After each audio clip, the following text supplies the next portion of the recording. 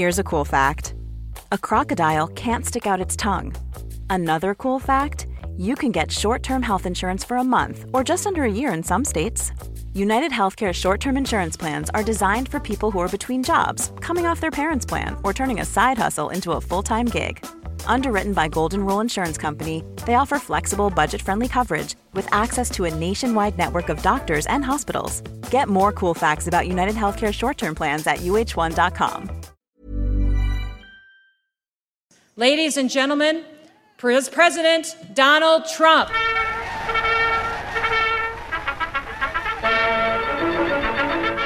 We are now in the process of defeating the radical left, the Marxists, the anarchists, the agitators, the looters, and people who, in many instances, have absolutely no clue what they are doing. With every official in the land standing at attention, with bands blaring and flags flying, stopping time and again to listen to repeated words of praise, the Duce, no conquering hero of ancient times could have dreamt of a wilder reception. The more you slander, the more you try to demean and divide, the more we will work hard to tell the truth, and we will win.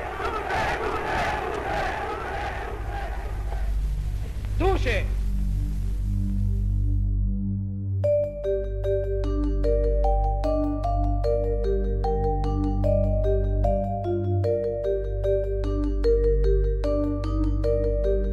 This is Intercepted.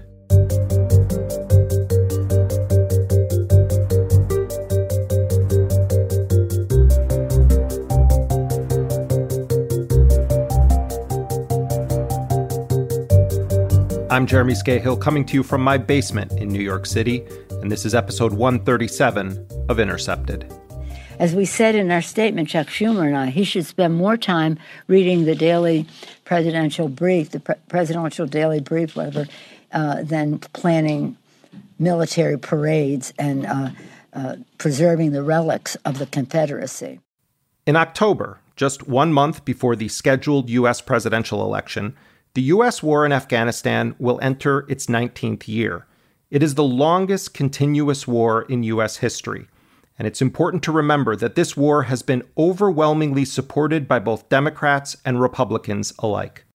On my orders, the United States military has begun strikes against al-Qaeda terrorist training camps and military installations of the Taliban regime in Afghanistan. These carefully targeted actions are designed to disrupt the use of Afghanistan as a terrorist base of operations. The war started under George W. Bush and Dick Cheney's administration, with the support of every single member of the U.S. Congress except one, Representative Barbara Lee of California. The war in Afghanistan was escalated under the administration of Barack Obama and Joe Biden, not just through the so-called surge, but also through a dramatic escalation of drone strikes in both Afghanistan and neighboring Pakistan. Simply put, these strikes have saved lives. Moreover, America's actions are legal. We were attacked on 9/11. Within a week, Congress overwhelmingly authorized the use of force. And then comes Donald Trump. Now, on the one hand, Trump has been openly pugnacious and militaristic. A few years ago, he basked in his own self-declared glory after authorizing the use of the so-called mother of all bombs, the Moab, in Afghanistan. So a lot of you don't know this, but we dropped the largest non-nuclear bomb ever built in history. We dropped it in Afghanistan. We were getting ready to make many of those bombs. This left a hole that it took out a lot of the tunnels and everything else, but it left a hole in the earth that looked like the moon. It looked like a crater from the moon. But Trump has also stated repeatedly that he wanted to get U.S. troops out of Afghanistan. And we're really a police force. We're really not fighting per se. It's a fight that if we had to, we'd win, but I don't want to kill millions of people. We'd win it fairly quickly, but I don't want to kill millions of people. I think it's crazy. And so we've been there. We'll be very, very soon. It'll be 20 years. And I said right from the beginning, not easy to get out of these conflicts, very complex in terms of all of the people you have to deal with, including, frankly, people in the Senate, people in the House, and a lot of people feel differently about things. But I've been amazed at how positive the response is to getting out of Afghanistan and to moving on. If you bother to flip through the recent book by one of the most notorious warmongers and neocons in modern U.S. history, Trump's former national security advisor, John Bolton, you will see that a good bit of what Bolton despised about Trump were those moments when he says Trump hesitated to take Bolton's advice to drop more bombs on more people or to ratchet up tensions with other nations. This moment in history places the question of U.S. militarism, and specifically the so-called war on terror and the original invasion of another country, Afghanistan, into an important spotlight. At every turn, when Trump has indicated, however incompetently or inadvertently, that he wants to do something other than continue the war, a bipartisan coalition rears its head in opposition. It happened when negotiations were underway with the Taliban, and it's happening now as Trump indicates he wants to remove thousands of U.S. troops. But again, we are the greatest fighting force in the world. We're not a police force that's going to stay around and police the streets and check out the red lights and traffic. It's not what we're supposed to be doing. Been there a long time.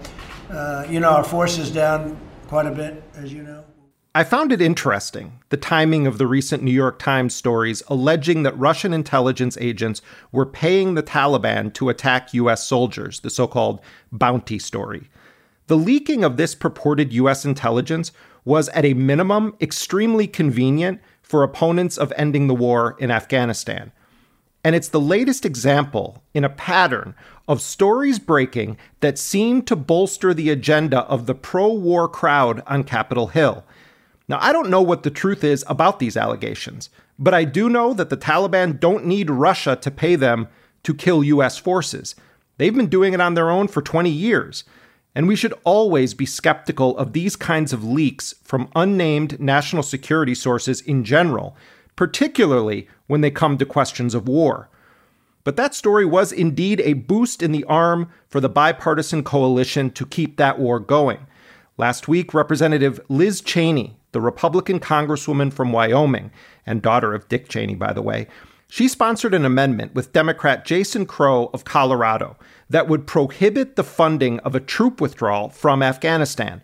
Trump had said back in February that he wanted a deal with the Taliban to end the war, and he'd already been saying that he wanted plans drawn up for a withdrawal from Afghanistan by the end of 2020. Now, in promoting her amendment to ban funding a withdrawal from the war her father was instrumental to starting, Liz Cheney cited the Russia bounty story from the New York Times. Let me just say, we're not going to talk about classified briefings. We're not going to talk about the specifics of any of those classified briefings. But as Ranking Member Thornberry and I said yesterday in our statement, we remain concerned about Russian activities in Afghanistan and around the world. We're going to continue to work with the administration. We anticipate additional briefings on this issue. But I want to be absolutely clear that America's adversaries should know, and they should have no doubt, that any targeting of U.S. forces by Russians, by anyone else, will face a very swift and deadly response. I couldn't help but think of her father, Dick Cheney, citing the reporting of Judith Miller in the New York Times about a nuclear threat in Iraq as he was attempting to sell the invasion. Specifically aluminum tubes. There's a story in the New York Times this morning. This is, and I want to attribute to the Times. I don't want to talk about, obviously, specific intelligence sources, but it's now public that, in fact, he has been seeking to acquire, and we have been able to intercept and prevent him from acquiring through this particular channel, the kinds of tubes that are necessary to build a centrifuge. And the centrifuge is required to take low-grade uranium and enhance it into highly enriched uranium, which is what you have to have in order to build a bomb. When you look at the question of U.S. militarism and the U.S.'s longest war, that in Afghanistan, and you also look at this large chorus of former Bush-Cheney-era national security officials lining up and endorsing Joe Biden, it paints a pretty stark picture of the coalition that defies party affiliation in pursuit of keeping the war racket going. House Speaker Nancy Pelosi has been one of the central enablers of this reality. It was true under Bush's 2 terms in office, and it's true during Trump's presidency. Despite all of the talk of resisting Trump, Pelosi and other Democratic leaders have given Trump unprecedented sums of money for war-making and surveillance, and they've often attacked Trump from the right when he even hints that he may not want to keep a war going or doesn't want to start a new one. In November, Nancy Pelosi is going to be up for re-election, and for the first time in generations, she's going to be facing another Democratic challenger on the general election ballot. And her challenger is making the case that Pelosi has been a corporate Democrat, has helped facilitate Trump's worst actions as president, and that she must be defeated in November. That challenger is constitutional law attorney and activist Shahid Buttar. He's going to be joining us in a moment, but first, a bit of background. A few months ago on Intercepted, my colleague Ryan Grim laid out how Nancy Pelosi first won her seat in Congress back in 1987. But no, she had not run for any elected office. She was a very much behind-the-scenes fundraiser / operative. And she became very close with a guy named Phil Burton, who was also known as a fighting liberal.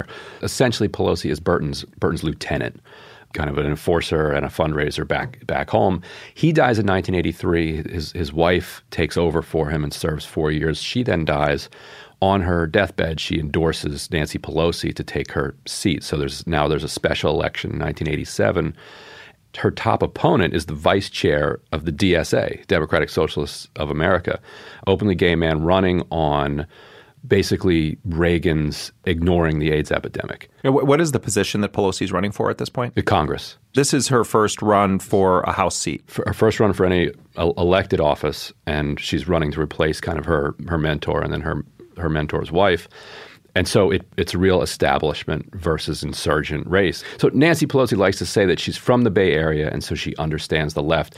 That's true in the sense that she beat the left to win her seat. It's not that she organized support among the left, but she barely won. If they were using the current top 2 system, I think she would have lost her first seat, and there would be no Nancy Pelosi. The man that Pelosi defeated narrowly in 1987 died just last month.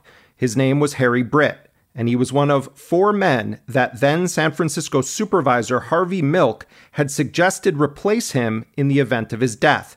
When Milk was assassinated in 1978, then Mayor Dianne Feinstein appointed Britt to the San Francisco Board of Supervisors.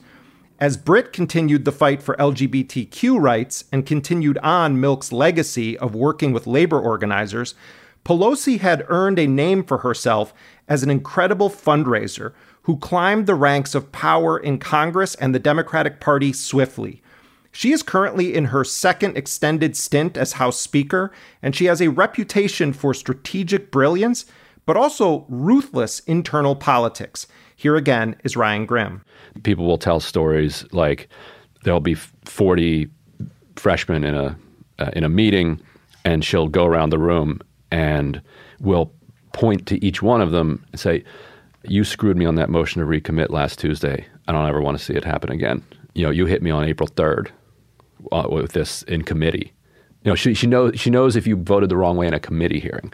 And part of that is just this work ethic where she's putting in these absurd, 16, 18-hour days, which people have been talking about her and other people like her who just have this kind of maniacal drive. And so you combine all those different things and you just don't want to cross her. I was actually talking to somebody about a fight that she'd had with somebody else, and his own boss said something like, you don't want to get on the other end of the steely gaze of Pelosi. Like she just has this like raw kind of power that she's holding in reserve.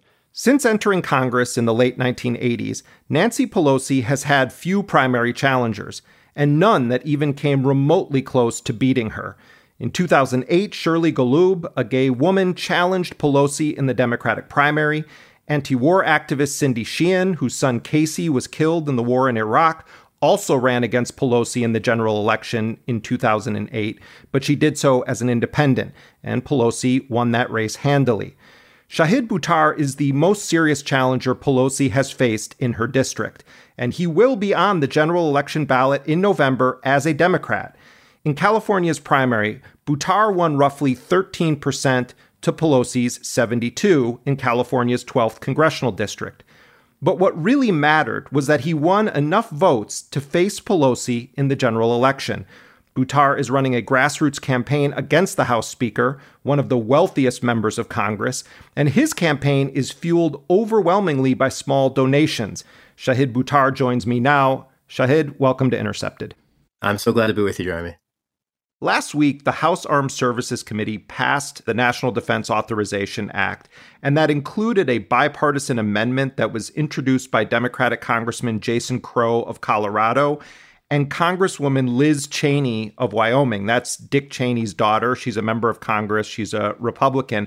And their amendment would impose conditions on the withdrawal of 8,000 U.S. troops in Afghanistan. And their amendment asserts, quote, a rapid military drawdown and a lack of United States commitment to the security and stability of Afghanistan would undermine diplomatic efforts for peace.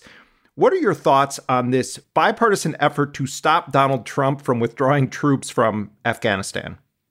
Withdrawing troops from Afghanistan would be the one thing that our criminal president has done right during his term. And the one time that corporate Democrats decide to show up for work and actually meaningfully challenge him is the one time that he tries to do something useful. The war in Afghanistan, the Washington Post reported last fall, has been pervaded by lies to the American public for the better part of 20 years. And every report of progress that we've heard from that country, according to the Washington Post, has been based on lies that apparently Democrats have fallen for. And I'm gravely disappointed in seeing the Democratic Party line up to promote the militarism that Dr. King warned us to repudiate. Every time we've seen voices in the Democratic Party gain widespread traction, it's because they oppose militarism. Barack Obama won the White House as the peace candidate. And Bernie got a lot of the traction that he got around the country in the last two presidential cycles precisely because he opposes the militarism that unites the corporate wing of the party. And this is one of the very essential reasons why I think that San Francisco is poised to choose a new voice in Congress, because this is a city that does not support U.S. militarism at all.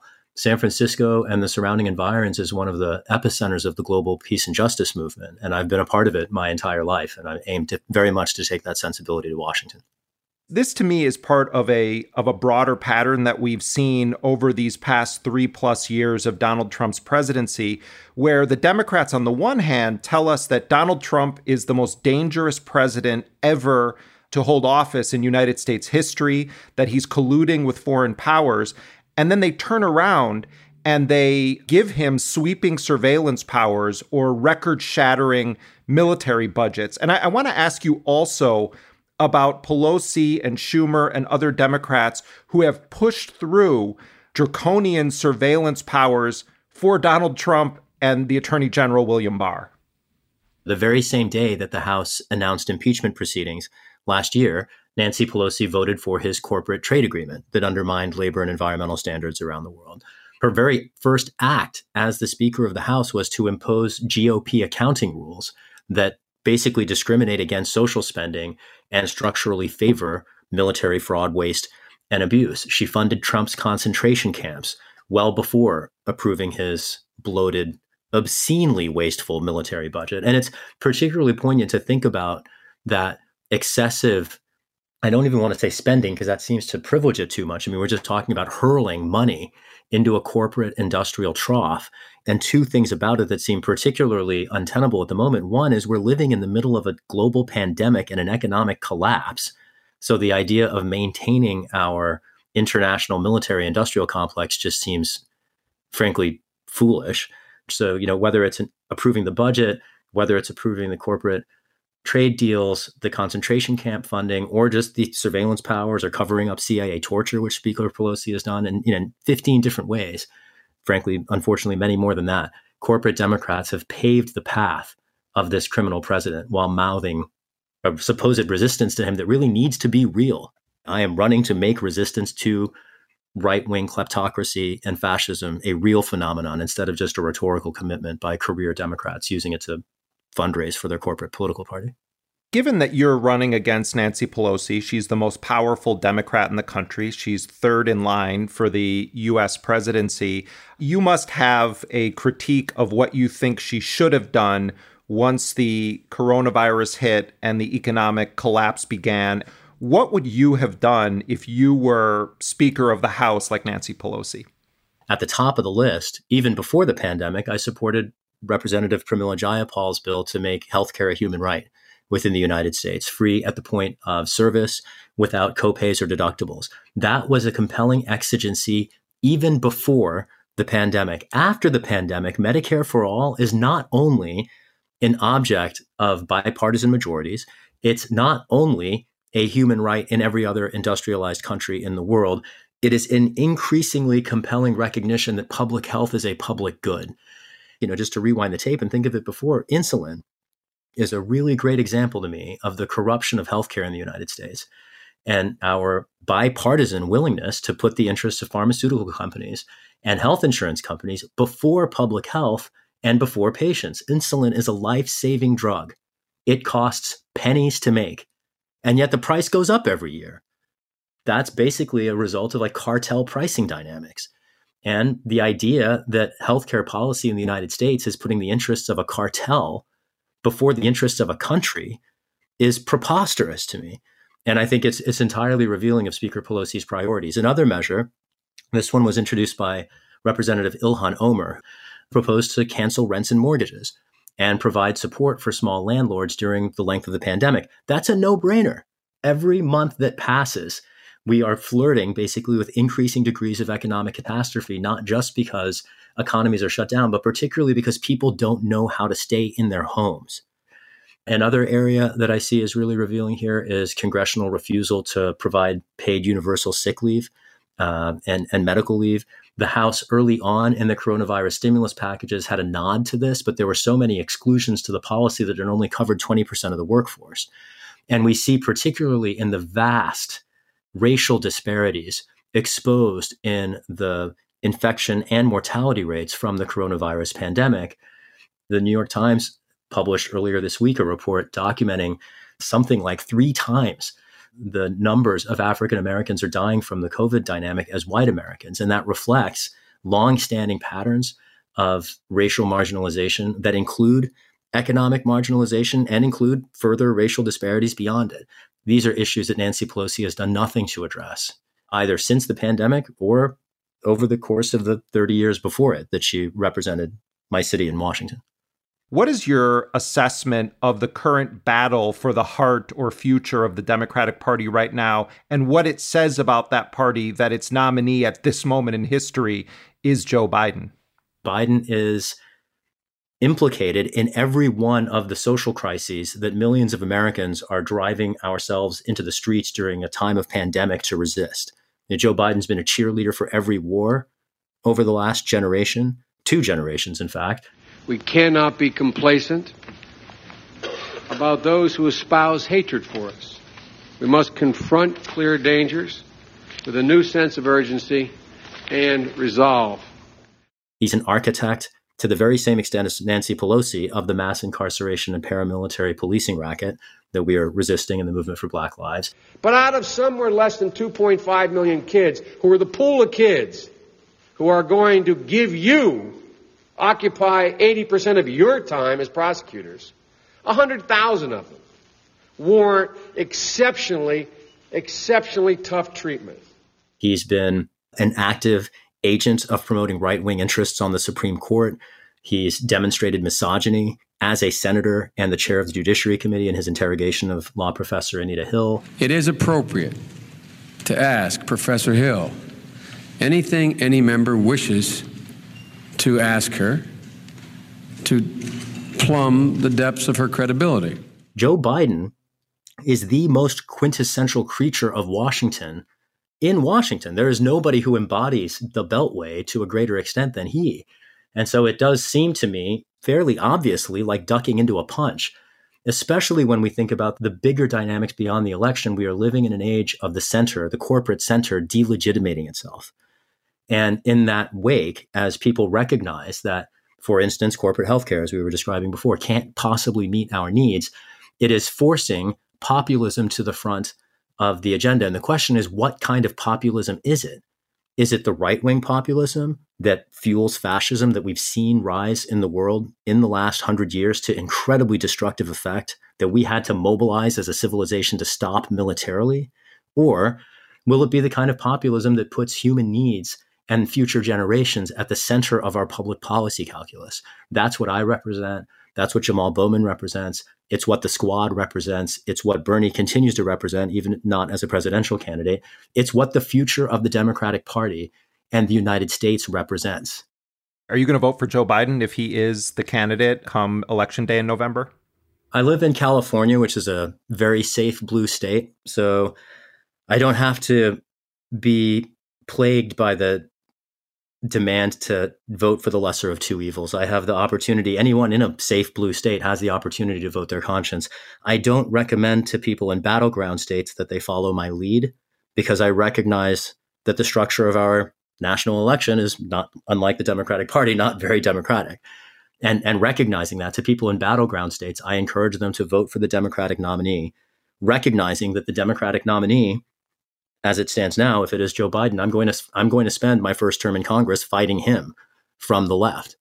In saying what you just said, and of course I understand, intellectually and morally what you're saying, but running against Nancy Pelosi, who is the Speaker of the House, and not committing yourself to support the Democratic nominee for president potentially opens up a pretty large vector for you to be attacked. And also, you have polls that indicate that, the vast majority of people who are telling pollsters that they're going to vote for Joe Biden view it as essentially voting for an off-ramp to the Trump era. And a lot of people just want the popular vote margin to be as large as possible to send a message to Trump. But you're not committing to supporting, and you're citing the fact that you live in a so-called safe state, not supporting the Democratic nominee if it's Joe Biden. I just want to make sure I'm understanding your position. Yeah, I'd put it this way. I'm not committed to a party.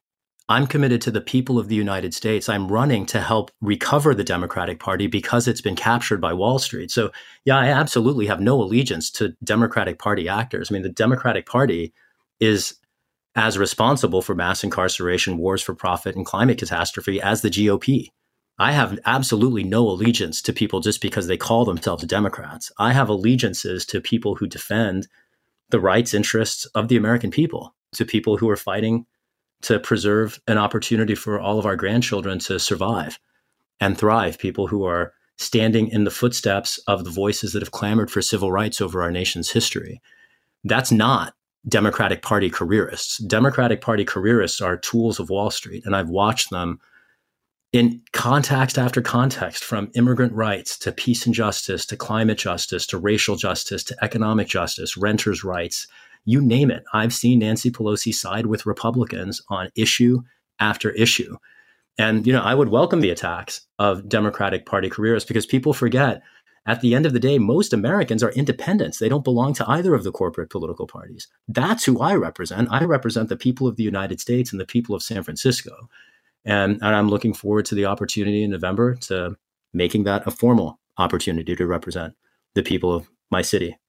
If Donald Trump loses the election but refuses to leave office, and we see multiple states in Bush v. Gore type litigation, if Trump's challenging the validity of mail-in ballots, or they're trying to use other mechanisms to challenge the validity of individual votes, particularly in states that were close, what would Donald Trump's options be, and what would the people's options be if Trump loses but tries to use legal trickery to remain in office? How could he do that, and how could people fight back against it? We often say in the law that possession is 9/10 of the law, particularly because courts institutionally favor stasis.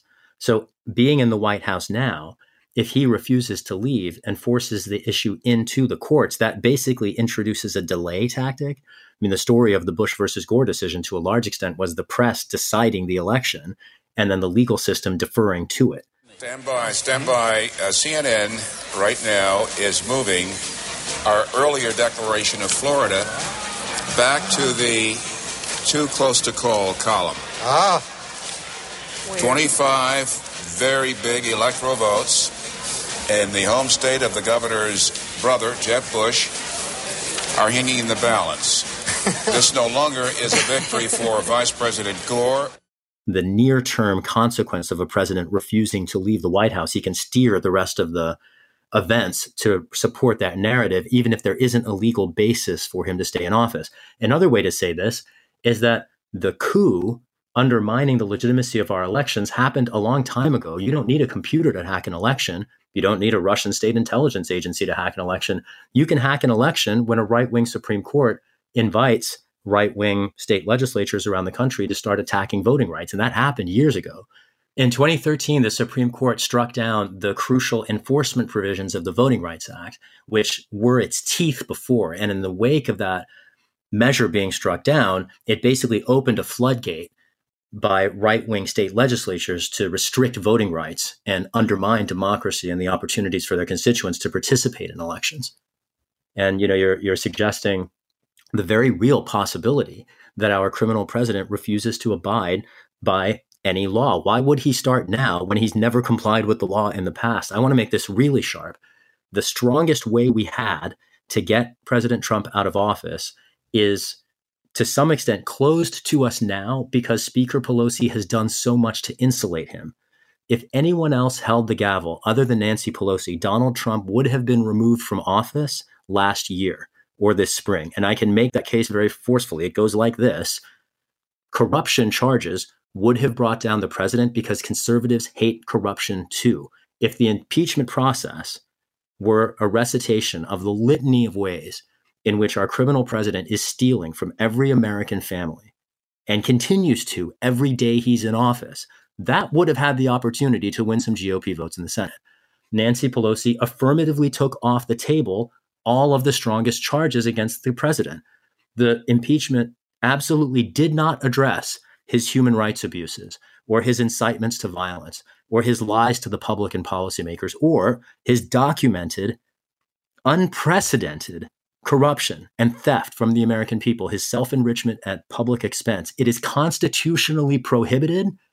And the reason Nancy Pelosi, I think, did not allow that charge to proceed is that it is a bipartisan offense.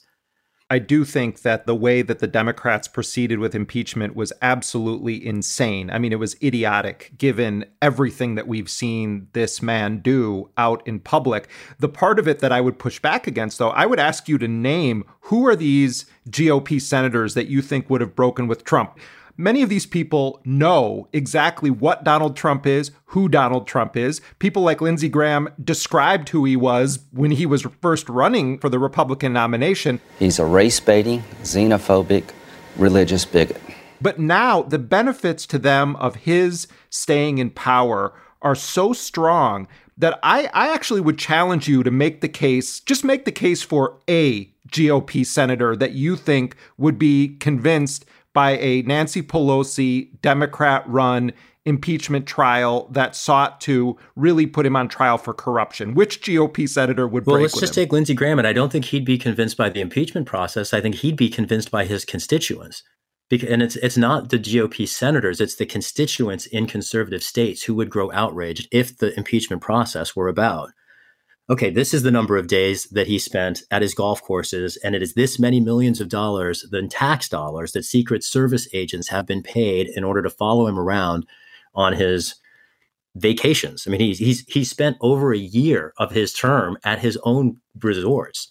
But we already know that. It hasn't been line itemed. I mean, think about how painstaking the impeachment process was and all of the eddies and the arcane reflections on the various dimensions of international agreements and quid pro quos. And if every one of those hearings was just a going through every dollar that was spent, I think that's very different than what the American people have grappled with. People know he's stealing from us, but we don't know how much. What do you hear conservatives talking a lot about? Tax dollars being misdirected to, any number of figures.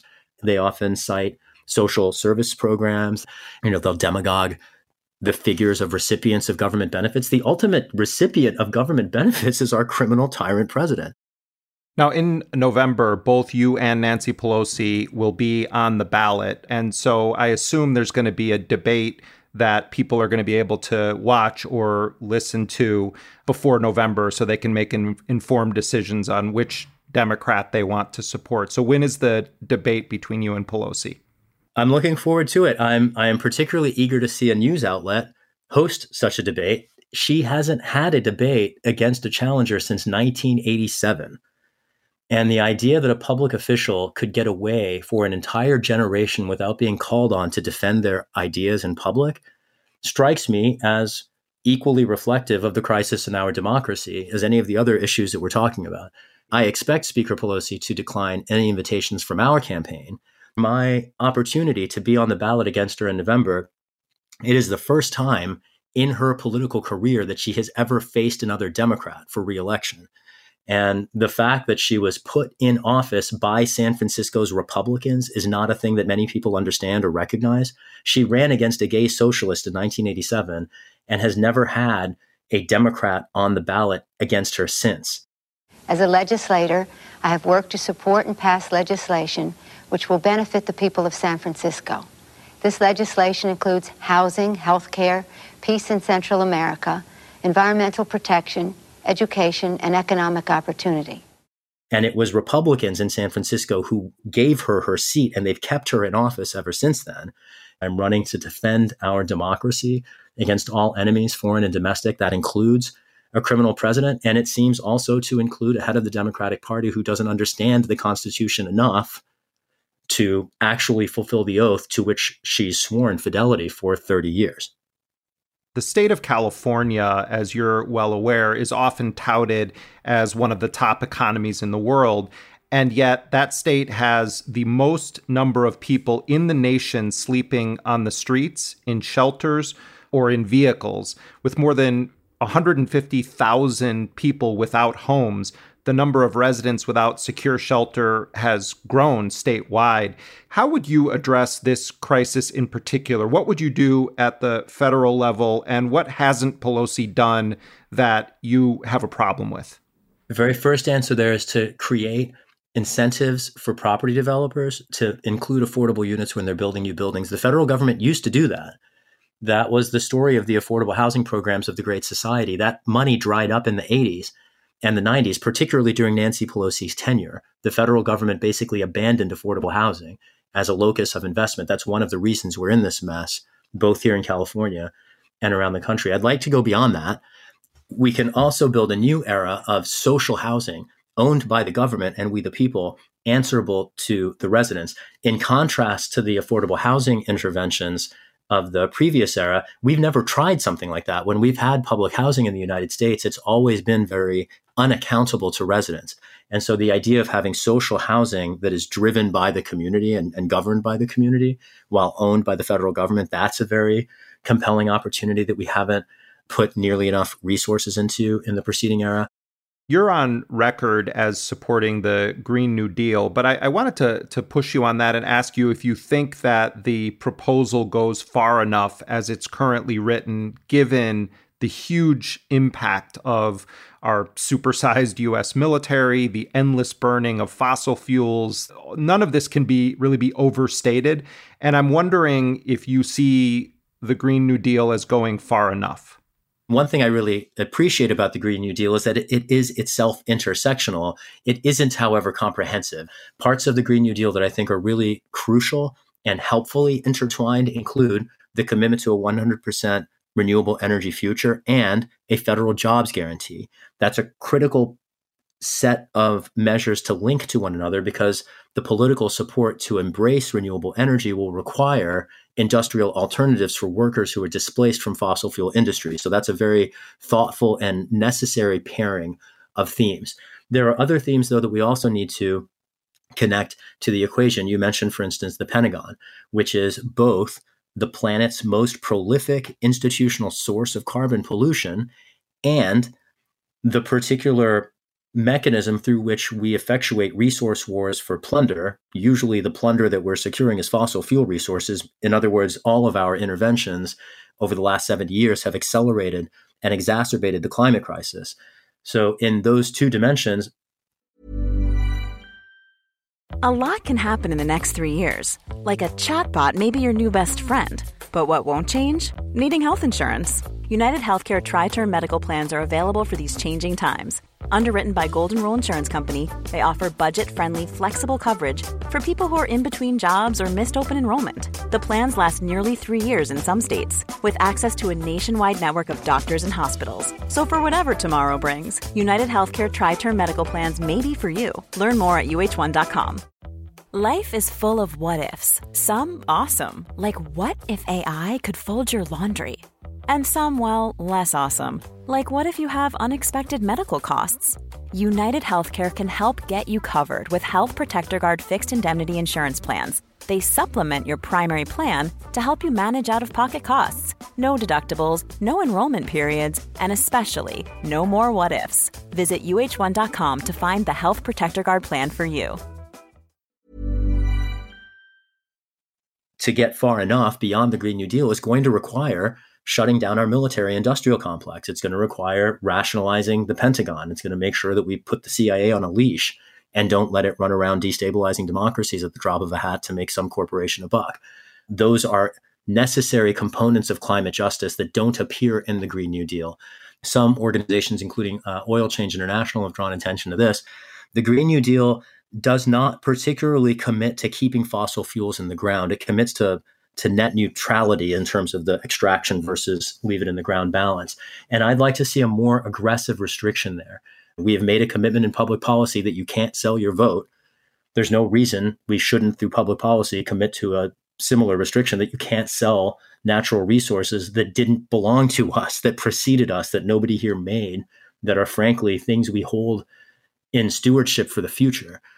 The congressional district that you are seeking to represent is one of the epicenters of big tech in this country and actually globally.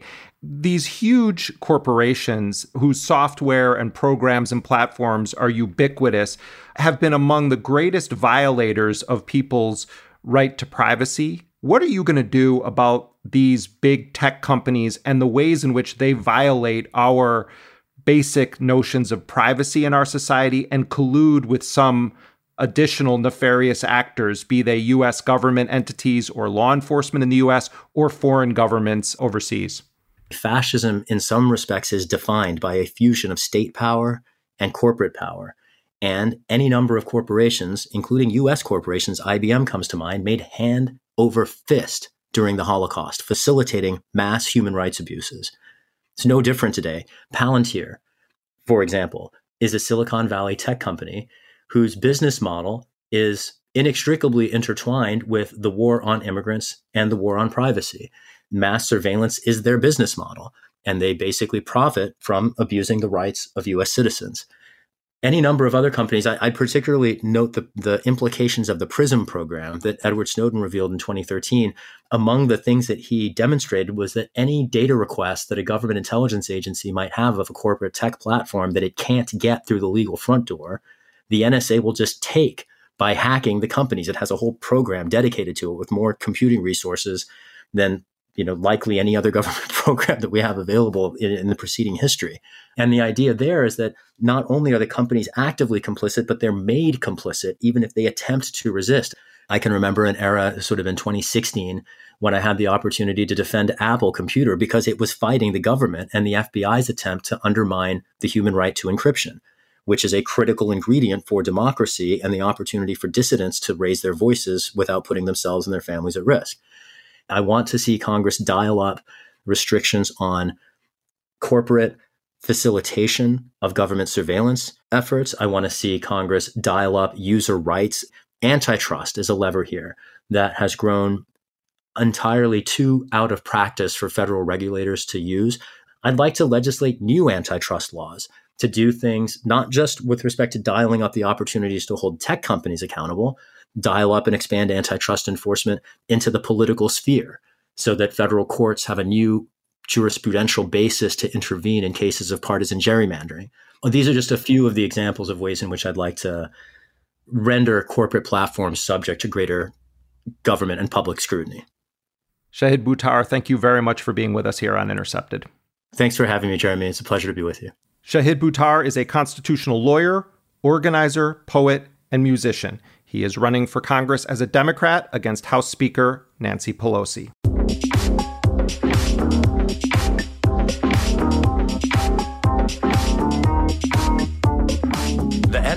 the law every day. It doesn't matter who you are or what you say. They monitor your phone calls and emails anyway. Corrupt Congress and courts paving the way. There's a lesson you'll learn someday.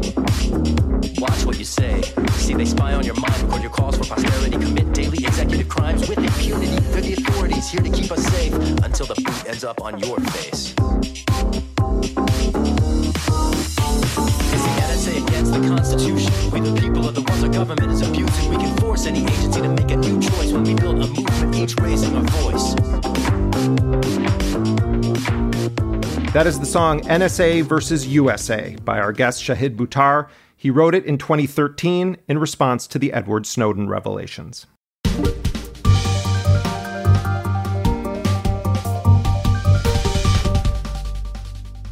Throughout the past 3.5 years of Donald Trump's presidency, there have been numerous stories, it seems every week, about how Trump is in chaos and his administration is in shambles. There's an emerging cottage industry of former White House officials, including some who spent just days in his administration, seeking to leverage their time with Trump into book deals and other paths to fame or money. But Trump always has seemed to manage or weather the storm through a combination of lying, smearing, and redirecting attention.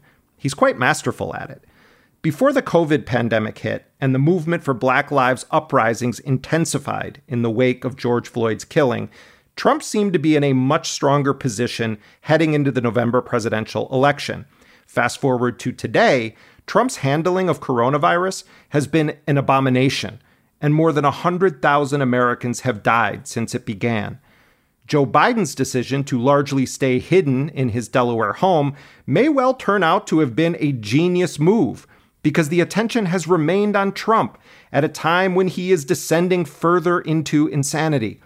If polls are to be taken into account, Biden's strategy seems to be working. People are not running to Biden's camp because they're excited about Joe Biden. No, they're running there because they want Donald Trump gone. A vote is a vote. At the same time, Trump has clearly made a decision to go all in with his culture warrior strategy to win re-election.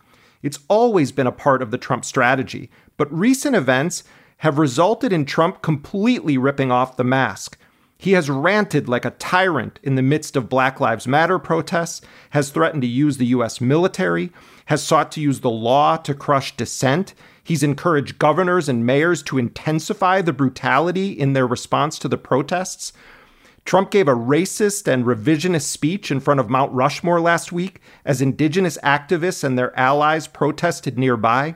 And his message boiled down to a nativist call to arms to effectively defend the white supremacist history and Confederate icons of the United States by keeping him in office. We will never abolish our police or our great Second Amendment, which gives us the right to keep and bear arms.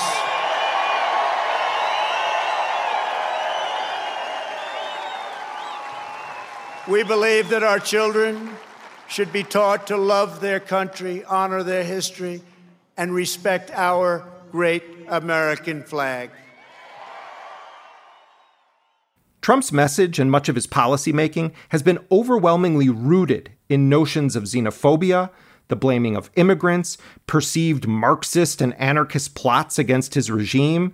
And as he seeks re-election, Trump is increasingly operating, whether intentional or not, from a playbook that is eerily reminiscent of the America First movement in the United States that operated in the 1930s. These were allies of Germany's Nazi Party. The most famous among them was the famed pilot, Charles Lindbergh. The history of the movements and figures in U.S. history who supported Hitler and the Third Reich in the years before and during World War II is unfortunately very relevant as we approach the November election. And it is the subject of a recent book by California State University historian Bradley W. Hart. He's the author of Hitler's American Friends, the Third Reich's Supporters in the United States. And he joins me now. Professor Hart, thank you very much for being with us here on Intercepted. My pleasure. Thank you for having me. In your book, Hitler's American Friends, you open with a speech by Charles Lindbergh. If any of these groups, the British, the Jewish, or the administration, stops agitating for war, I believe there will be little danger of our involvement. Give people the context of who Charles Lindbergh was, and then describe that scene and that speech. So Charles Lindbergh is this fascinating figure in American history who we have to remember was in some ways the first modern celebrity, flies solo across the Atlantic in 1927. And this is a feat equivalent to landing on the moon. This was something that a lot of people thought wasn't physically possible, either technologically or physically for the human body. So when Lindbergh does this in 1927, he leaps to become this larger-than-life instant celebrity figure. By some estimates, he becomes the most photographed and newsreeled man in the world quite literally overnight. There's the dock, awaiting Lindbergh. Lindbergh is coming down the gangplank, walking slowly, his hat in his hand, quietly, dignified, a darn nice boy. So he's sort of this figure who's known to virtually everyone. He's instantly recognizable. And in 1936, Lindbergh is living in England. He actually leaves the United States following the trial of his son's murderer, moves to England to escape the publicity. And while he's there, receives a letter from the American military attaché in Berlin asking him to visit Nazi Germany to do a sort of informal assessment of the Luftwaffe's strength. Now, this is a very controversial issue because the Luftwaffe is being illegally rebuilt by Hitler. So Lindbergh goes off to Germany, visits these aircraft facilities. Sort of Hermann Goering, the head of the Luftwaffe, rolls out the red carpet for him. And it's very clear from Lindbergh's journals and letters that he is not only impressed by the quality of German aircraft that he sees there, but also the Nazi sort of social system, if you will, the changes that Germany has undergone since really the trough of its defeat and then the hyperinflation of the 1920s. So Lindbergh comes back, visits Germany a number of other times, becomes increasingly sort of infatuated in some ways with what the Nazis are doing. Hermann Goering actually awards him a medal, the Third Reich's highest civilian honor for his services to aviation. And this really becomes a major issue in the United States. So the American press, which is increasingly becoming skeptical of Lindbergh, again, this larger-than-life, formerly heroic figure. But to skip forward to 1939, when the Second World War starts, he's faced with this kind of dilemma as he sees it. Should he speak out against the United States entering the war in Europe against the Third Reich, a country and a regime that he certainly has some favorable views towards? Or should he remain silent and help the United States Air Force rebuild its own capacity, the Army Air Corps at that point? So he begins to speak out actively against the Roosevelt administration. Why, with 130 million people, are we being told that we must give up our independent position, that our frontiers lie in Europe, and that our destiny will be decided by European armies fighting on European soil? What has happened to this nation that it fears in maturity the forces that it conquered in its youth? What change has come over us? What foreign influence has sprung up among us? After the 1940 election, he becomes the most prominent member of what's called the America First Committee, which is essentially a bipartisan, we should say, coalition of politicians and citizens that want to keep the U.S. out of the war. And in that role, he begins sort of barnstorming the country, giving speeches. He's an incredible draw. There are still interests in this country and abroad who will do their utmost to draw us into war. Against these interests, we must be continuously on guard. On September 11th, 1941, Lindbergh is delivering a speech in Des Moines, Iowa. And up until this point, Lindbergh's anti-war speeches have largely been confined to implying that the Roosevelt administration is trying to take the United States into the war, largely to aid the British Empire, and that the British are trying to influence American public opinion. And sort of statements like this that are obviously political, but they're not necessarily outside the political mainstream. Well, in this particular speech, Lindbergh goes further and says that, in fact, there's a third group trying to take the U.S. into the Second World War, and that is the Jews.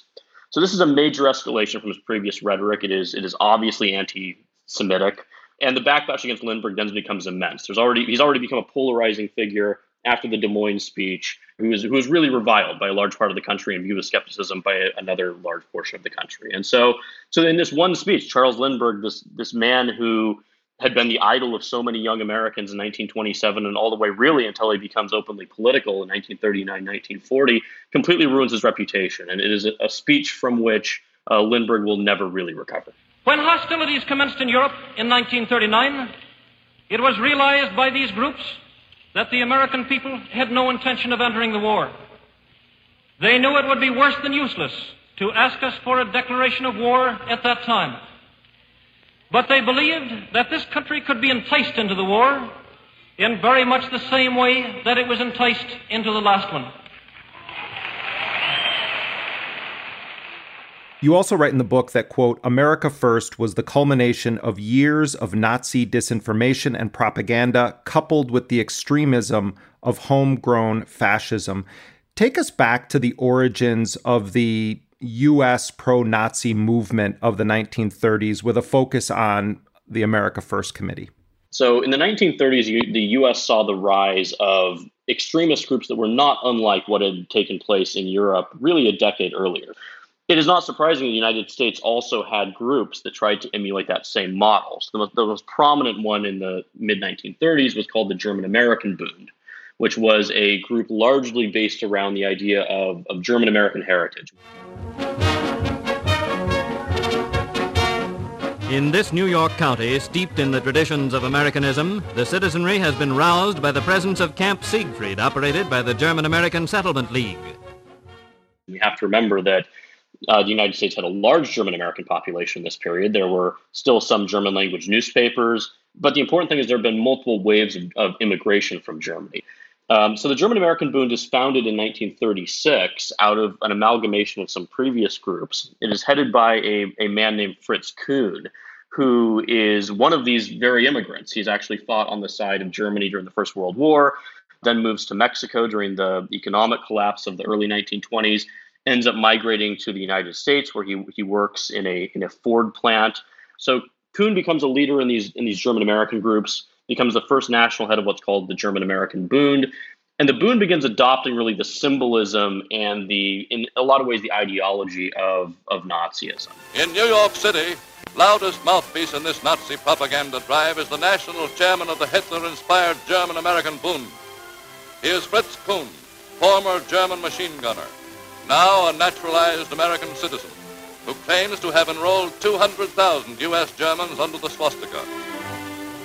At his meetings, Führer Kuhn preaches orthodox fascist doctrine. Fragen wegen Lügen und Verleumdungen, die die Presse tagtäglich in den Tageszeitungen bringt, Widerstand leisten kann.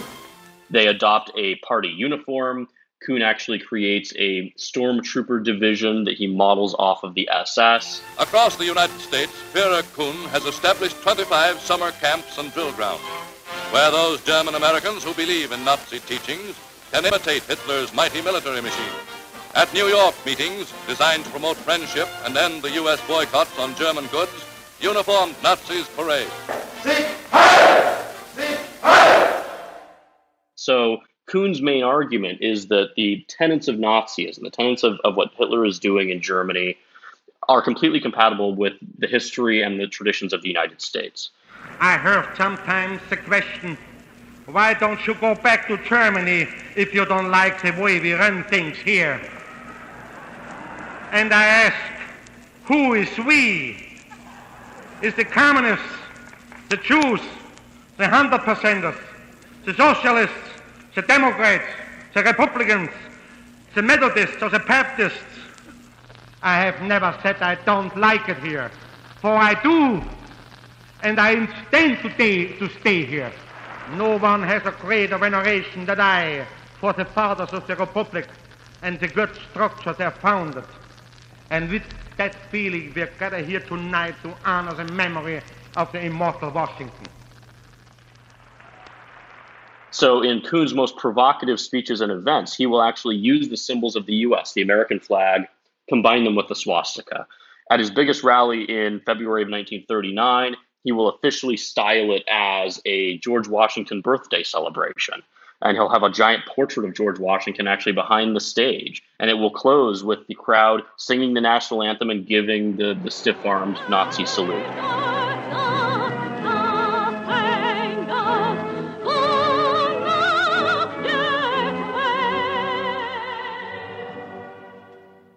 So this is a man who is deliberately trying to combine Nazism with the views of sort of Americanism. Where this feeds into America First a few years later is that in 1939, after that rally, Kuhn is actually arrested. And so the Bund really begins to dissolve. But a year later, when the America First Committee is founded, there's quite a lot of evidence that I certainly found in researching this book, and other historians have as well, that a lot of former Bund members were attracted to this message of keeping the U.S. out of the European war. And you can see why. It's sort of an obvious affinity. If one is sympathetic towards Nazi Germany, keeping the U.S. from intervening in that European war is really a key component of it. So we have to view the historic America First Committee as this amalgamation of groups that were not only interested in keeping the U.S. out of the war for very genuine reasons, but also had less patriotic aims in mind. I wanted to ask you about some more contemporary issues and ask you to reflect as a historian on some of them. Last week, standing in front of Mount Rushmore, President Trump warned an overwhelmingly maskless crowd of, quote, "There is a new far-left fascism that demands absolute allegiance. If you do not speak its language, perform its rituals, recite its mantras, and follow its commandments, then you will be censored, banished, blacklisted, persecuted, and punished." The following day, at Trump's second annual Salute to America rally, Trump claimed, quote, "We are now in the process of defeating the radical left, the Marxists, the anarchists, the agitators, the looters, and people who, in many instances, have absolutely no clue what they are doing." So as Trump continues to evangelize an insular, divisive, ethnocentric worldview, some would say a kind of white power re-election campaign, explain the connections or the parallels between the way that Donald Trump talks about the real America and the America First Nazi movement that you write about in this book. Well, when you look at the original America First, it was not just an anti-war movement in that sense. And we should say that it truly was a movement. It had 800,000 paid-up members, many more sympathizers, but it was not associated with any political party. It actually enjoyed support from both sides of the political spectrum. So it was really kind of this intriguing grassroots movement, if you will. The committee was not just about keeping the U.S. out of the war. In fact, a number of its leaders later on said that it was more about opposing Franklin Roosevelt and the New Deal than it was about the war itself. The war was just the issue that could galvanize public opinion in that way. And so I think the probably best way to look at the original America First movement was that it was a beyond party response to the re-election of Roosevelt in 1940, when the isolationists were really unable to defeat Roosevelt either within the Democratic Party or within the Republican Party. We have to remember that Roosevelt's opponent in 1940 was Wendell Willkie, who was actually a former Democrat. He'd been a delegate for Roosevelt in 1936, of all things. Becomes a Republican really right before the convention. He's seen as a pretty apartisan businessman. The Republicans nominate him rather than the isolationist candidates. And Willkie then faces off against Roosevelt and actually does better against Roosevelt than anyone else he's ever faced. So I think when we understand that a lot of people felt like the 1940 election wasn't a true choice, we can see the America First movement as becoming the result of that.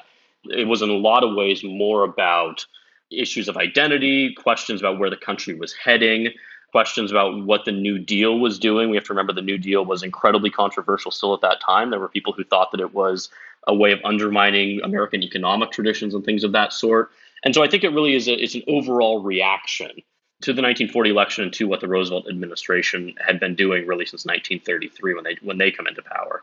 You know, the America Firsters were always very trying to be very clear that their movement was not about race. They decried racism. There was concerns within the America First Committee after Lindbergh's 1941 speech as to whether they should denounce that speech or not.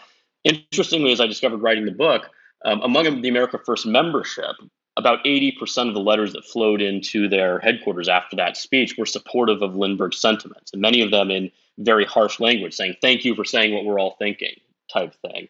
And so I think what a lot of this is we have a movement that emerged in that period that was this wide-ranging response, really, to the political trends. You mentioned before that the America First Committee had quite a large number of supporters or people who identified themselves as part of that movement. And I'm curious, why that happened. What was speaking to them in their everyday lives that made them say, I want to identify with this movement? And the reason why I think there is a sort of analog to the present time, beyond the obvious things that you and I have already been discussing, is because you do get a sense when you listen to people talk about why they're supporting Donald Trump, particularly in this moment as Confederate monuments are either being taken down by governments or pulled down by protesters. And then you have Donald Trump doing this full frontal assault on that, praising everyone from Christopher Columbus to saying that this is a part of our proud heritage in this country. I'm wondering, though, in terms of just ordinary people, if you see an overlap to the kind of narcotic that is offered by despots who are condemning the other as the real reason why the real Americans are having a problem, if you see a parallel there to the scholarship you've done and some of the public sentiment in support of Trump at this moment with these monuments coming down. There's certainly an analog. If you look at the America First movement, they have 800,000 members nationwide. They are largely based in the upper Midwest. The movement itself is headquartered in Chicago. And this is a region that has a lot of classic forms of isolationism. It's a largely rural area in the 1930s and 40s. And it's an area that in a lot of ways has felt left behind, I think, by the rest of the country. It's an area where people have been moving out of already by that period for decades to go to big cities. And there's this feeling, I think, of cultural isolation that as Hollywood has expanded, as popular culture has become dominated more so by cities than by quote unquote traditional American culture, a lot of the people who are attracted to America First in that period see themselves as simply being left behind.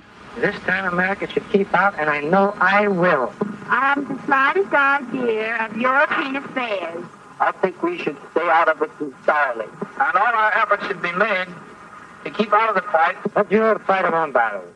They are also concerned about the trends they're seeing in society, economic trends with things like the New Deal that have come in and largely bailed out the agricultural sector. But there are concerns about what the long-term ramifications of that might be.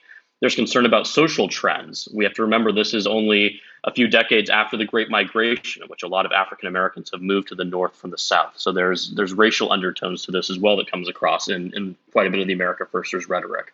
And so I think what we're seeing in a lot of ways contemporarily does in some ways echo the social unrest and the economic unrest of the 1930s.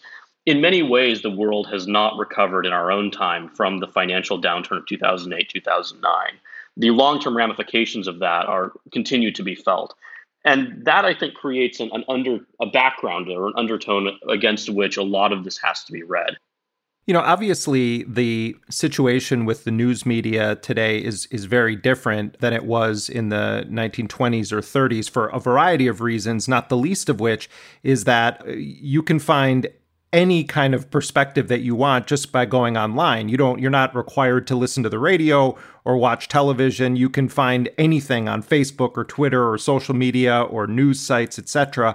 But at the time that you're writing about in this book, there was a much more limited landscape, and radio was a very powerful medium and a way that people could spread their ideology and their views or to skew the news in a way that they wanted. And they had much more direct access to a larger percentage of people just because the options were so limited.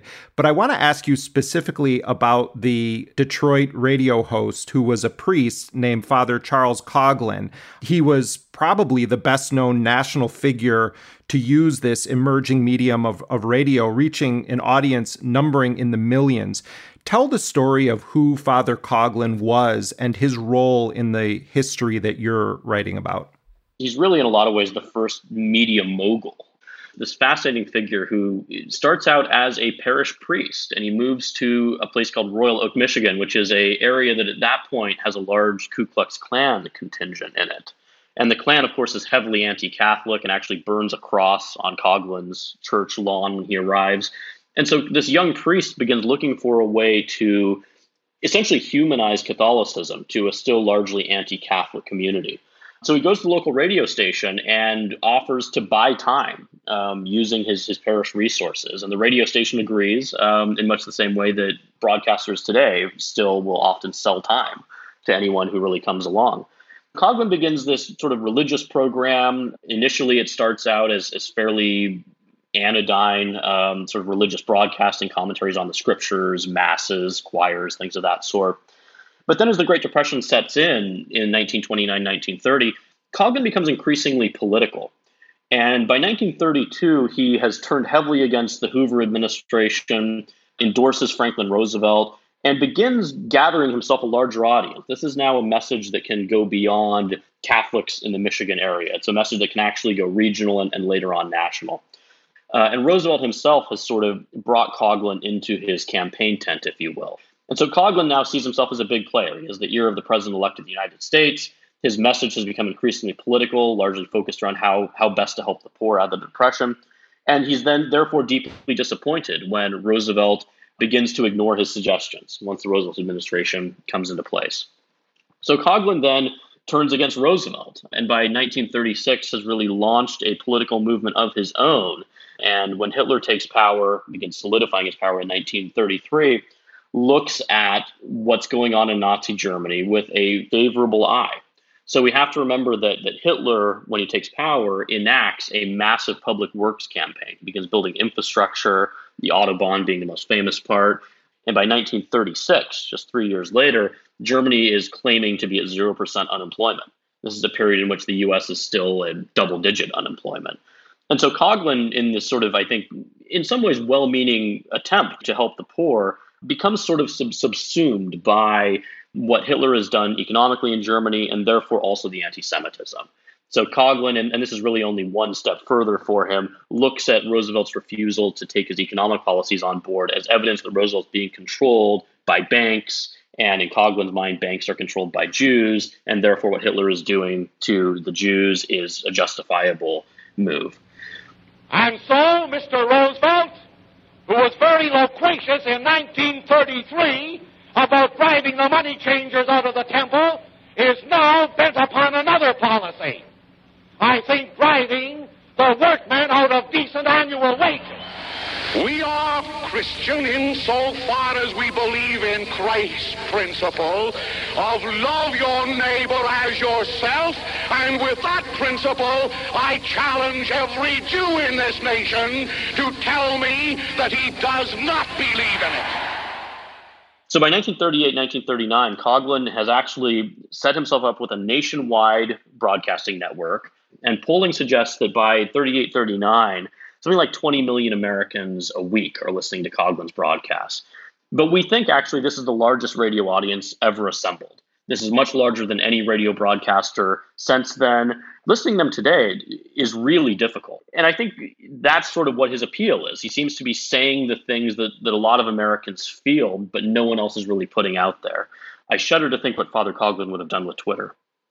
I did want to ask you about Vice President Henry Wallace. In 1944, Wallace wrote, quote, "The American fascists are most easily recognized by their deliberate perversion of truth and fact. Their newspapers and propaganda carefully cultivate every fissure of disunity, every crack in the common front against fascism. They use every opportunity to impugn democracy. Their final objective, toward which all their deceit is directed, is to capture political power so that using the power of the state and the power of the market simultaneously, they may keep the common man in eternal subjection." Talk a bit about Henry Wallace, his views, and his dedication to anti-fascism in the United States. So Henry Wallace is one of the most remarkable political figures of this era. He had been Roosevelt's Secretary of Agriculture. He had done a great deal to help American farmers. He's from Iowa initially. And in 1940, Roosevelt chooses him as his running mate to sort of appease the sort of more left-wing faction of his party. Again, this is a controversial election in which Roosevelt is running for his third term, and so Wallace becomes really the key to that election. But more importantly, in the public eye, he becomes a really outspoken anti-fascist in a period in which many politicians were more moderate in their tone. And I think the quote that you read from Wallace is really indicative of his thinking and his argumentation. I mean, this is a man who sees fascism in a very clear way. He sees it for the threat that it is in a period where a lot of people don't. He really, I think, believes that fascist sort of tactics are designed towards divide and conquer, which I think is really a fair assessment. The Nazis were running a substantial disinformation campaign in the United States during the 1940 election. They actually tried to engage in election interference to throw the election against Roosevelt. They also had a substantial operation in which they planted stories in the American press. They had an operation on Capitol Hill where they had a German agent inserting anti-British isolationist speeches in the congressional record and then having those printed and sent out to Americans unsolicited. And so this disinformation campaign was really designed to divide Americans against one another. And if we think about the nature of something like anti-Semitism, that's really what anti-Semitism is. America has had a large and vibrant Jewish community that has been in the country for centuries. Why sort of try to amp up this rhetoric of American against American? It is very much a divide and conquer tactic. We should also point out that the U.S. government at this point passes the Foreign Agents Registration Act to try to combat that at an official level. But there is a great deal of this rhetoric sort of being put forth by the Fritz Kuhns of the world, by the Father Coughlins. And that, I think, is what Wallace is really speaking to. Some have spoken of the American century. I say that the century on which we are entering, the century which will come into being after this war, can be and must be the century of the common man. No nation will have the God-given right to exploit other nations, but there must be neither military nor economic imperialism. We should mention as well that Wallace actually gets booted off the ticket in 1944 because there were concerns in the Democratic Party that he is too left-wing and that Roosevelt is unlikely to survive his fourth term, which of course turned out to be correct. And so the nominee who replaces Wallace is Harry Truman, who will of course become president and is seen as a moderate from the Midwest. So I encourage your readers to look more into Henry Wallace. He's a figure who's always fascinated me and I think is one of the few American politicians to really see the Nazi threat for what it is and to speak out against it. Well, Bradley Hart, I want to thank you for your scholarship. There's really a lot of vital information packed into this history book that unfortunately remains very relevant to this very moment. And thank you so much for being with us here on Intercepted. Thank you for having me. Bradley W. Hart is assistant professor of history at California State University, Fresno. He's also a former Bi-Fellow of Churchill College at Cambridge in the UK. His book is called Hitler's American Friends, The Third Reich's Supporters in the United States.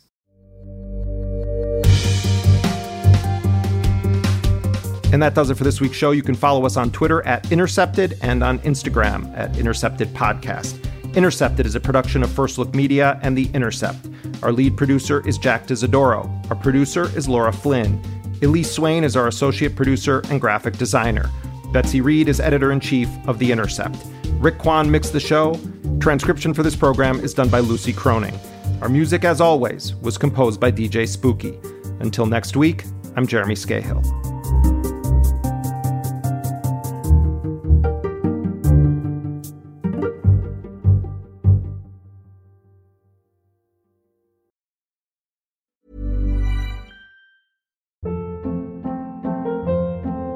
Hold up. What was that? Boring. No flavor. That was as bad as those leftovers you ate all week. Keke Palmer here. And it's time to say hello to something fresh and guilt-free. HelloFresh. Jazz up dinner with pecan-crusted chicken or garlic butter shrimp scampi. Now that's music to my mouth. HelloFresh. Let's get this dinner party started. Discover all the delicious possibilities at HelloFresh.com.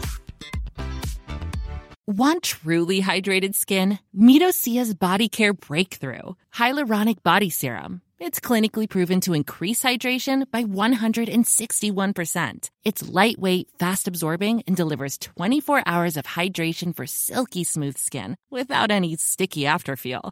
Treat your skin to clean, vegan skincare from Osea. Get 10% off your first order with code SUMMER at OseaMalibu.com. That's OSEA Malibu.com, code SUMMER.